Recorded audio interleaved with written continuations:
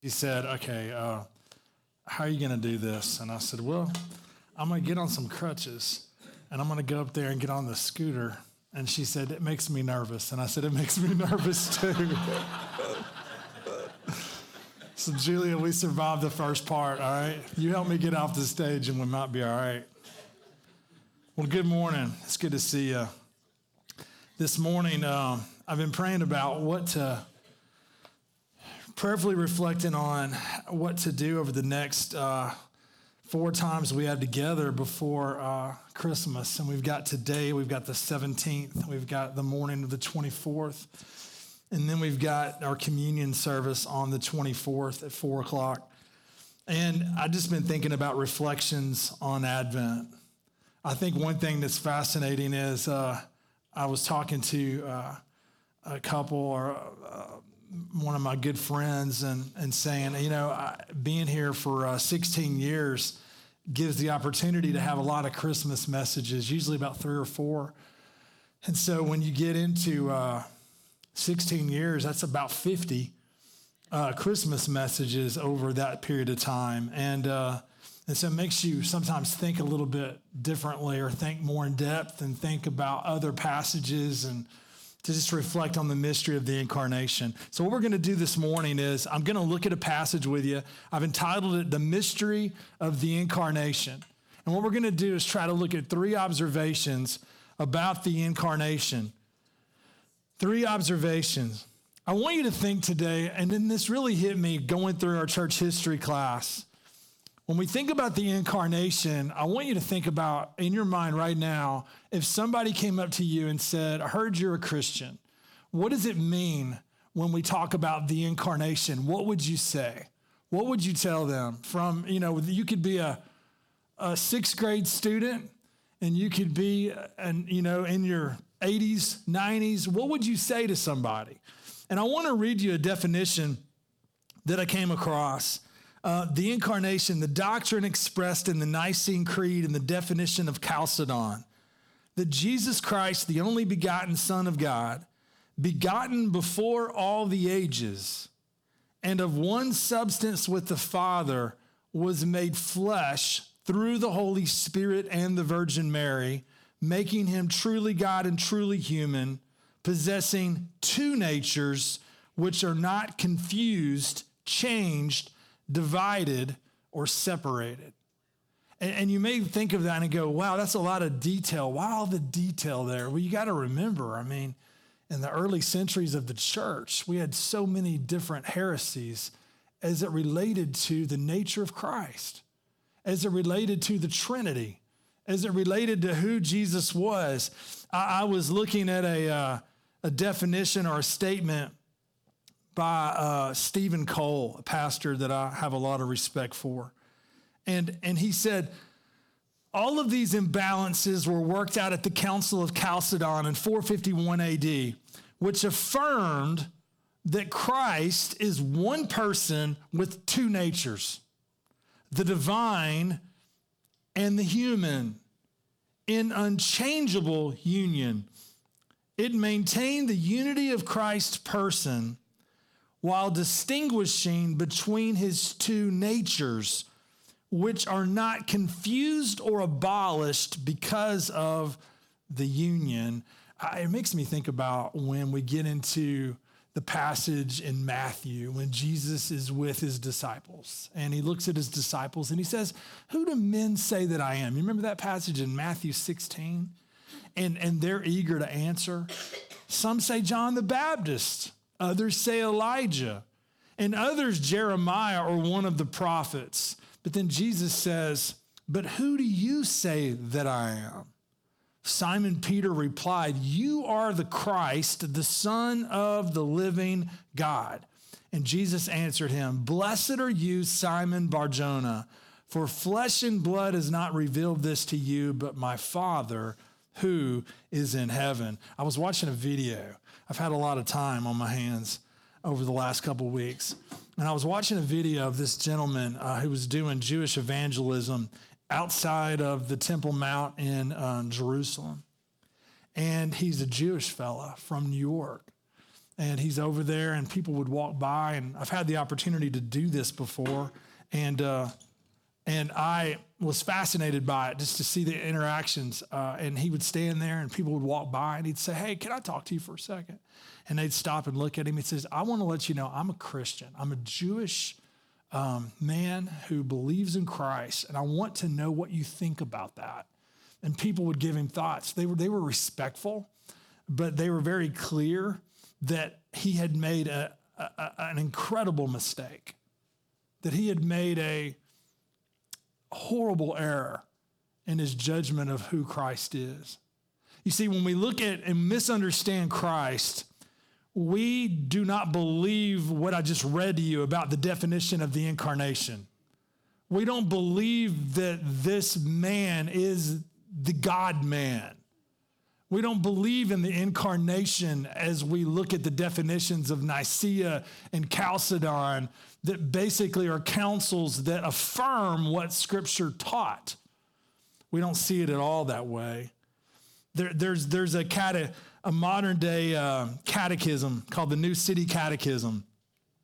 And a while back, we went through this on Wednesday nights with the younger kids.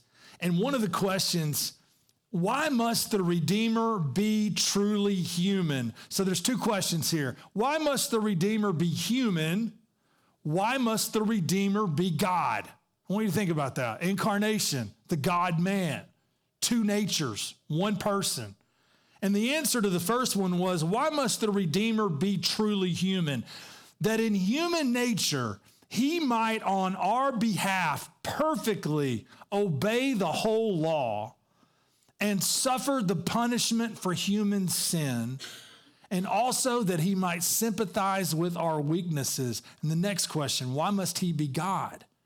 That because of his divine nature, his obedience and suffering would be perfect and effective, and also that he would be able to bear the righteous anger of God against sin and yet overcome death.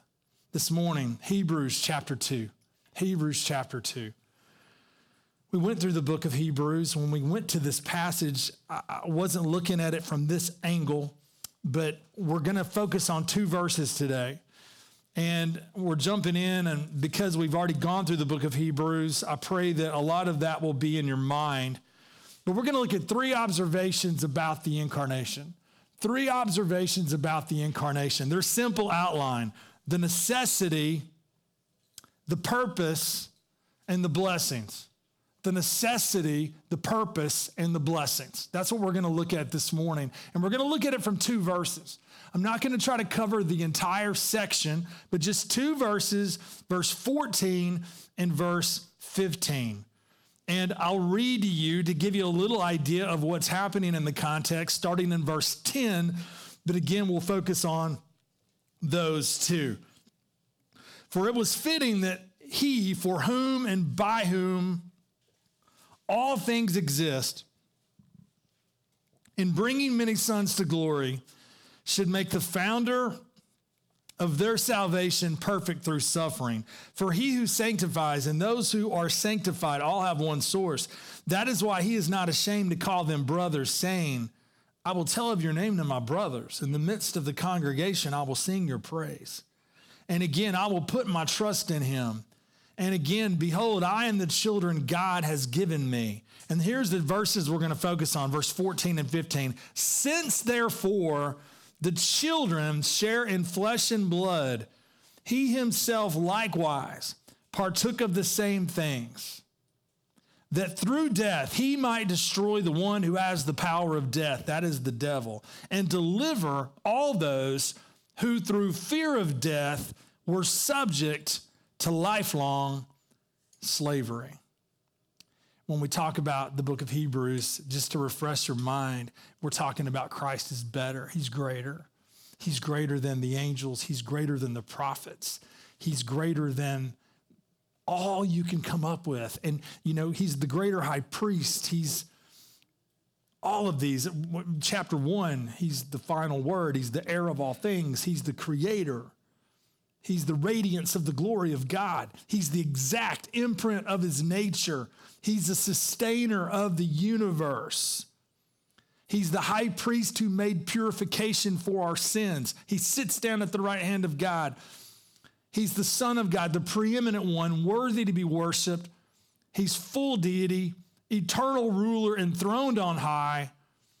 On and on and on and on and on. In chapter 1, you read about who Jesus Christ is. And what's fascinating, if you can remember with me, when we look back at Hebrews, chapter 1 is focused on establishing his perfect deity. He's one in nature, one in substance with the Father. But in chapter 2, in order to establish why Jesus can be our merciful and faithful high priest, he wants to show them that not only does it require that he's one in nature, one in substance with the Father, but he wants to show them that he took on human flesh. He's fully God. He's fully human. In chapter 2, that's what he is doing. And we read as we jump into verse 14, since therefore the children share in flesh and blood. Speaking about us, we share something in common. We share in flesh and blood. All the human race shares that in common. And it says, since therefore we share that in common, he himself likewise partook of the same things. One of the most beautiful statements about the incarnation of Jesus. Since therefore the children share in flesh and blood, he himself likewise partook of the same things. That word share is interesting. Since therefore the children share, what does it mean in that context? The children share in flesh and blood.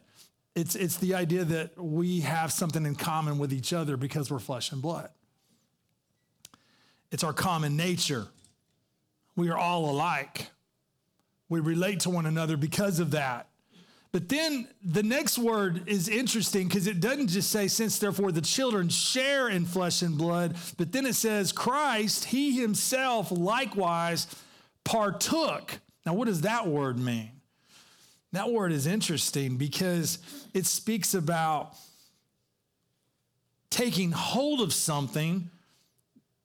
One definition I came across says taking hold of something that is not naturally one's own kind.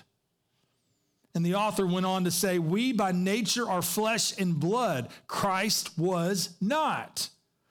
Yet he willingly took hold of something which did not naturally belong to him.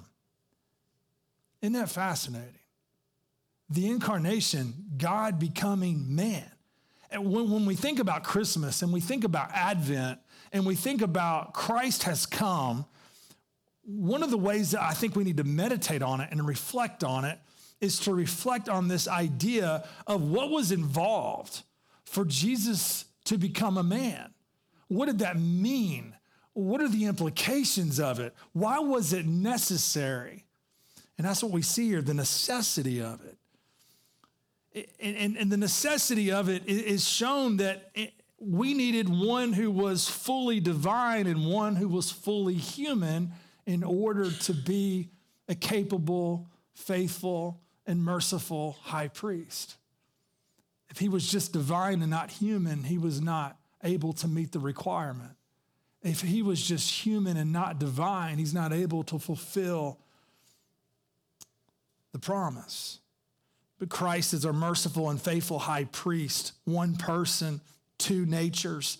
And he took hold of something that is not naturally his own, but he did it out of love and out of grace for us. I want to read you some passages that remind us of this taking on human flesh. And if you want to jot them down, I'm going to go through them quick. You might just want to write down the reference if you want to go back and look. Genesis 3:15, I will put enmity between you and the woman and between your offspring and her offspring. Immediately, what do we learn in the 3rd chapter of Genesis is that the Redeemer the rescuer is going to come through a woman, offspring. What does that mean? Well, it points us to the reality of the incarnation. Isaiah 7:14, therefore the Lord himself will give you a sign. Behold, the virgin shall conceive and bear a son and shall call his name Emmanuel. John chapter 1, verse 14, and the word became flesh. You see that language again. Became flesh. He likewise partook of the same things. He became flesh. A virgin shall conceive and bear a son. Enmity between your offspring and her offspring. All of these point to the reality of what Hebrews chapter 2, verse 14 is showing us. That he partook of flesh and blood. Romans 8:3, for God has done what the law, weakened by the flesh, could not do, by sending his own son in, now listen to the phrase, in the likeness of sinful flesh. And for sin, passage after passage illustrates this. Galatians chapter 4, verse 4. But when the fullness of time had come, God sent forth his son, born of woman, born under the law. Philippians 2:7, speaking of Jesus, but emptied himself by taking the form of a servant, being born in the likeness of men. 1 Timothy chapter 3, verse 16, great indeed we confess is the mystery of godliness. He was manifested in the flesh. There it is again, manifested in the flesh, vindicated by the Spirit, seen by angels, proclaimed among the nations, believed on in the world, taken up in glory. So we start out and we go, okay, why is this necessary? In order to be our high priest, in order to become a substitute for our sin, he had to become a man. He had to partake of our nature. The awe and the mystery of the incarnation. And it shows us, like you look at verse 17 in your context right there in Hebrews 2, and he says it a little different, but he says it the same way. Therefore, he had to be made like his brothers in what? Every respect, so that he might become a merciful and faithful high priest in the service of God to make propitiation for the sins of the people, but not only the necessity of the incarnation, the purpose of the incarnation. And isn't it exciting to look at Hebrews 2:14 and thinking about it through the lens of Christmas and think about how it speaks about him becoming a man. It speaks about the two natures, but then we see, since therefore the children share in flesh and blood, he himself likewise partook of the same things, that through death, he might destroy the one who has the power of death, that is the devil. Those three words give us the purpose of why he came. The necessity is in order for him to be a qualified, capable high priest, fully God, fully man. But then why? It keeps building on itself. That through death. Isn't that fascinating? That when you look at a passage that deals so specifically with the incarnation, immediately it's in order that through death was the reason he came. Jesus Christ was born to die. He was born to die. And we get into the whole purpose of why he came. He came to die for our sins. And he came to die, but look at the purpose of how verse 14 describes this death. That through death, he might destroy the one who has the power of death, that is the devil. We look at this and we begin to understand, why, what was the purpose? Why did he come? What was this all about? Christ came to die, and he became a curse for us that we might live. when we look at this passage, we begin to understand the miracle that Christ was a substitute who took our place. That Christ came to break the power of death. That he came to defeat not only death, he came to defeat the devil. We look at this and we're reminded of the reality. In Romans 5, verse 12, it says, therefore, just as sin came into the world through one man, and death through sin, and so death spread to all men because all sinned. Sin brought forth death. It brought forth death. In 2 Corinthians chapter 4, in verse 4, listen to what Paul says. In their case, the God of this world has blinded the minds of the unbelievers to keep them from seeing the light of the gospel of the glory of Christ, who is the image of God. All of this, you speak of blinded, death. Ephesians 2, 1 through 2 speaks about being dead in trespasses. It says in verse 1 and in 2, in which you once walked, following the course of this world, following the prince of the power of the air, the spirit that is now at work in the sons of disobedience. And listen to the words of the Apostle John in 1 John chapter 5, verse 19. We know that we are from God, and the whole world lies in the power of the evil one.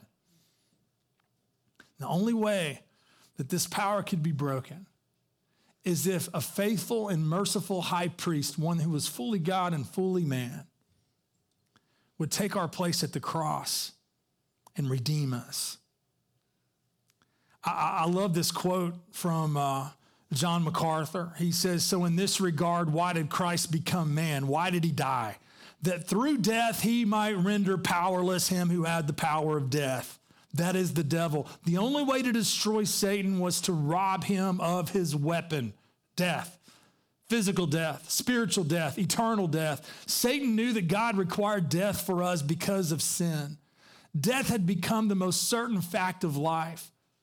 Satan knew that men, if they remained as they were, would die and go out of God's presence into hell forever.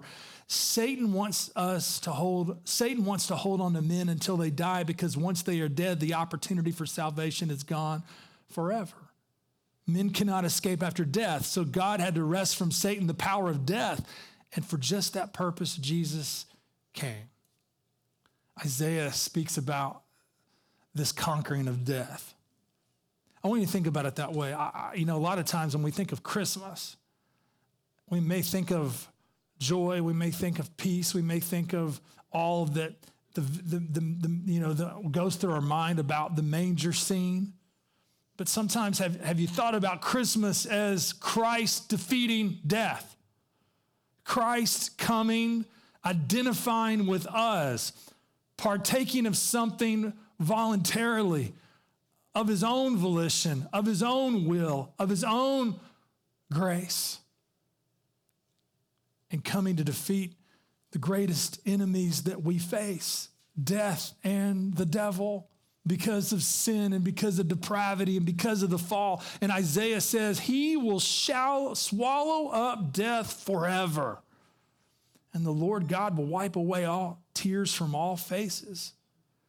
Hosea 13:14, think about this passage when you think about the incarnation and what it results in. In Hosea 13, I shall ransom them from the power of Sheol. I shall redeem them from death. O death, where are your plagues? O Sheol, where is your sting? Compassion is hidden from my eyes. And then we start going, wait a minute. We get into the New Testament. And if I were to go, and if we had an interactive class right now, and I said, hey, give me some ways or passages where you see Christ defeating death. Where do you see this defeat? You might mention 1 Corinthians 15. You remember that passage where when the verse 54 and 55, when the perishable puts on the imperishable and the mortal puts on immortality, then shall come to pass the saying that is written, death is swallowed up in victory. O death, where is your victory? O death, where is your sting? 2 Timothy 1, verse 10, Paul says, in which now has been manifested through the appearing of our Savior Christ Jesus, who abolished death and brought life and immortality to light through the gospel. What a glorious picture of hope. That Christ has come. He's taken on human flesh. And he's died in our place, defeating death and defeating the devil. I love this because earlier we looked at that question from that catechism. Why must the Redeemer be human? You know, it said that in human nature, he might on our behalf perfectly obey the whole law. Galatians says, but when the fullness of time had come, God sent forth his son, born of woman, born under the law. We needed one who would keep the law perfectly. We needed a human representative, a divinely human representative who would keep the law perfectly on our behalf. And Galatians says he did. Hebrews 9:22 says, indeed, under the law, almost everything is purified with blood, and without the shedding of blood, there is no forgiveness of sins. So in one way, he kept the whole law, but in another way, he suffered the punishment for human sin by shedding his blood for the forgiveness of sins. But then we see in this passage, in the larger context, in verse 16 through 18, in the passage we're in, that he is a merciful and faithful high priest, and in his suffering now, he sympathizes with our weaknesses. We see that the necessity of the incarnation. We see the purpose of the incarnation. But this morning, I want you to look at the blessings of the incarnation. Look at how it's phrased here. I love this. Since therefore the children share in flesh and blood, he himself likewise partook of the same things. That through death, did you catch the later part of this? That through death, notice verse 17. Therefore, he had to be made like his brothers in every respect so that he might become a merciful and faithful high priest in the service of God to what? Make propitiation for the sins of the people. He says it exactly the same thought in a different way there in verse 17, the same thought that he gives in verse 14. But here, he says, and deliver all those who through fear of death were subject to lifelong slavery. Think of the hope that we have here. The hope of the incarnation is not just seeing its necessity, that we have no hope to save ourselves apart from God rescuing us. No hope at all. No hope for works righteousness. If Christ died, if righteousness comes through the law, as Galatians 2:21 says, then Christ died for no purpose. We look at this and we go, okay, when we think of the incarnation, it destroys, doesn't it? Like the whole idea that we can earn our way to God. It destroys like a merit-based system where we do really well and we're graded on a curve and we're accepted into God's presence. No, the incarnation reveals to us our helplessness. It reveals God's love. It reveals Christ's willingness. It reveals so many different pictures, not only of man, but of the glory of God. But we see here that there's freedom for those who by grace through faith trust in Jesus. For those who trust in the necessity of the incarnation and the purpose of the incarnation. For those who see their need in the cross and that Jesus gave his life for us. For those who trust in that, believe in that, there's freedom. There's freedom. And deliver all those who through fear of death were subject to lifelong slavery. The greatest fear that people have is the fear of dying. The concern of what will take place when they die. The concern of what will take place with their soul once they end their life. But here the author of Hebrews says something just tremendous. He says that in the necessary, purposeful, substitutionary death of Jesus.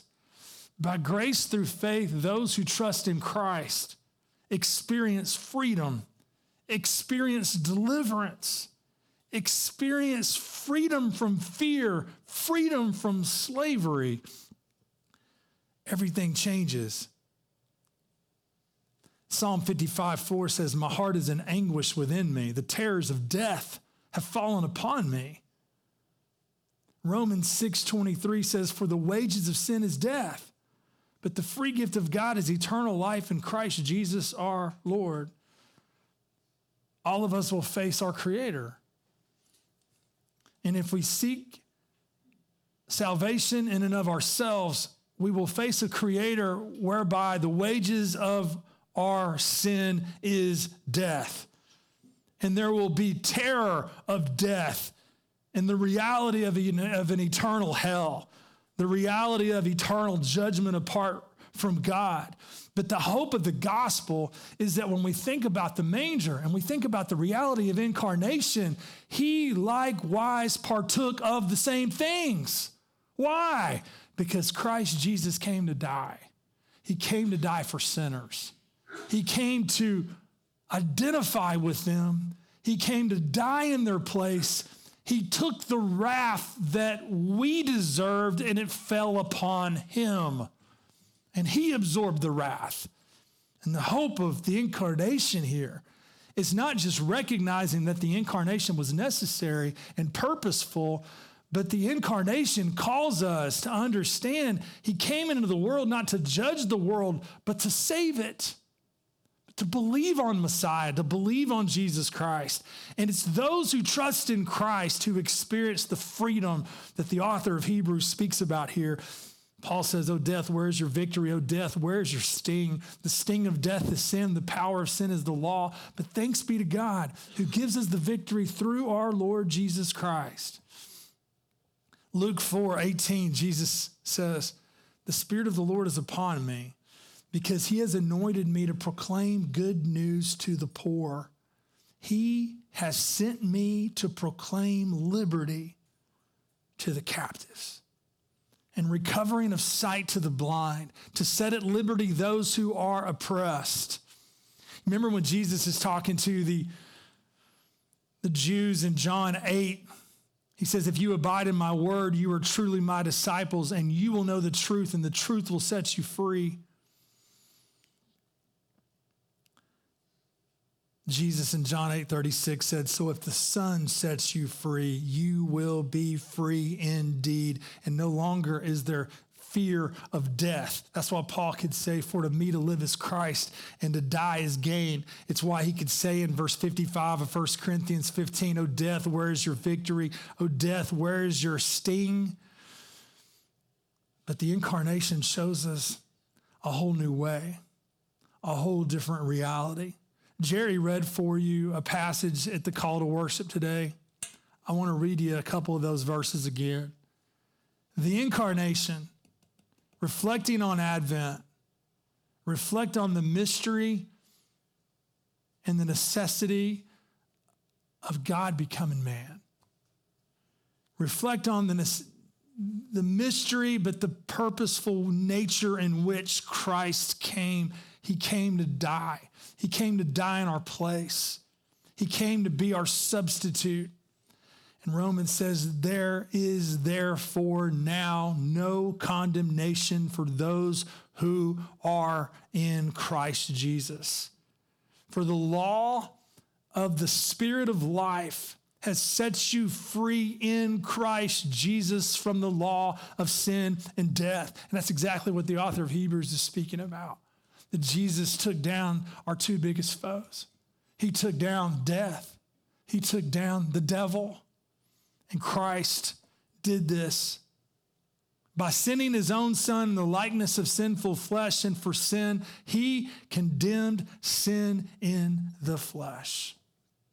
So this morning, the necessity of the incarnation, the purpose of the incarnation, the blessings of the incarnation. I was thinking, today, do you realize that one of the benefits and one of the blessings, it's like blessings that are just multiple, It's like one blessing after another. It's you get one gift and then you look around and you see another gift. But the blessings that we receive, and one of the blessings specifically in this passage is what? Is that we no longer have to fear. That he might destroy the one who has the power of death, that is the devil, and deliver all those who through fear of death were subject to slavery. We were slaves. We were oppressed. We had no hope. Christ freed us. And we were freed through Christ, and no longer do we have to face the fear of death. No longer are we under lifelong slavery. This morning, do you realize that if Christ has freed you from the greatest fear of humanity, what are you fearful for today? I wonder in this room, I wonder how many people are concerned about different things. We all face fears. We all face concerns. We all face anxieties. I want you to think to yourself right now, what am I fearful of? What am I fearful of? If Christ Jesus has released me from humanity's greatest fear, I can be confident that he will be Emmanuel, God with us, and walk me through my day-to-day fears. There's so much hope here. There's so many realities of the Christian faith. So this morning, let's reflect on the miracle of the incarnation. There's a passage in Malachi. Our Bible study group is about to go through Malachi. We've been going through the prophets. And in Malachi, it speaks about the day of the Lord. And it speaks about the return of the Lord's return. And it says something that I love. And it speaks of this freedom.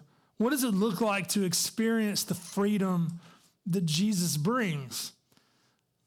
It says in verse 1 of Malachi 4, "For behold, the day is coming, burning like an oven, when all the arrogant and all evildoers will be stubble. That day, the day that is coming, shall set them ablaze, says the Lord of hosts, so that it will leave them neither root nor branch. But for you who fear my name, the Son of Righteousness shall rise with healing in its wings. You shall go out leaping like calves from the stall." I love that picture. Freedom. Leaping like a calf from a stall. The incarnation brings about a new reality. Today, have you trusted in Jesus? Have you believed on Christ? Is Christmas just a theoretical time where you realize the traditions and you realize why it's celebrated? But do you see in Christmas and do you see in the incarnation the reality that your only hope is for him to partake of the same things?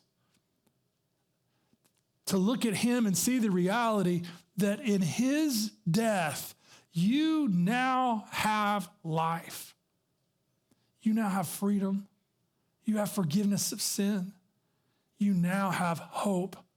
And there's no fear that can overcome you because he has conquered the greatest enemies. Would you bow your head?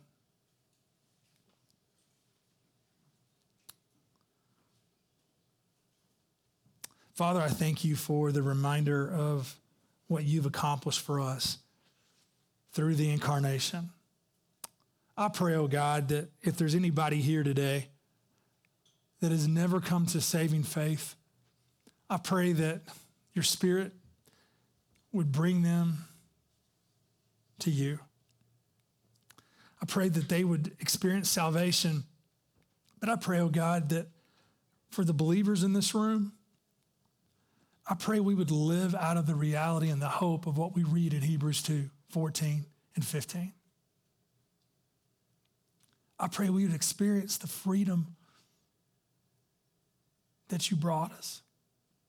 I pray this Christmas season we would reflect, we would adore, we would be grateful, we would show thanksgiving, and we would really reflect and meditate on the miracle of the reality of this freedom.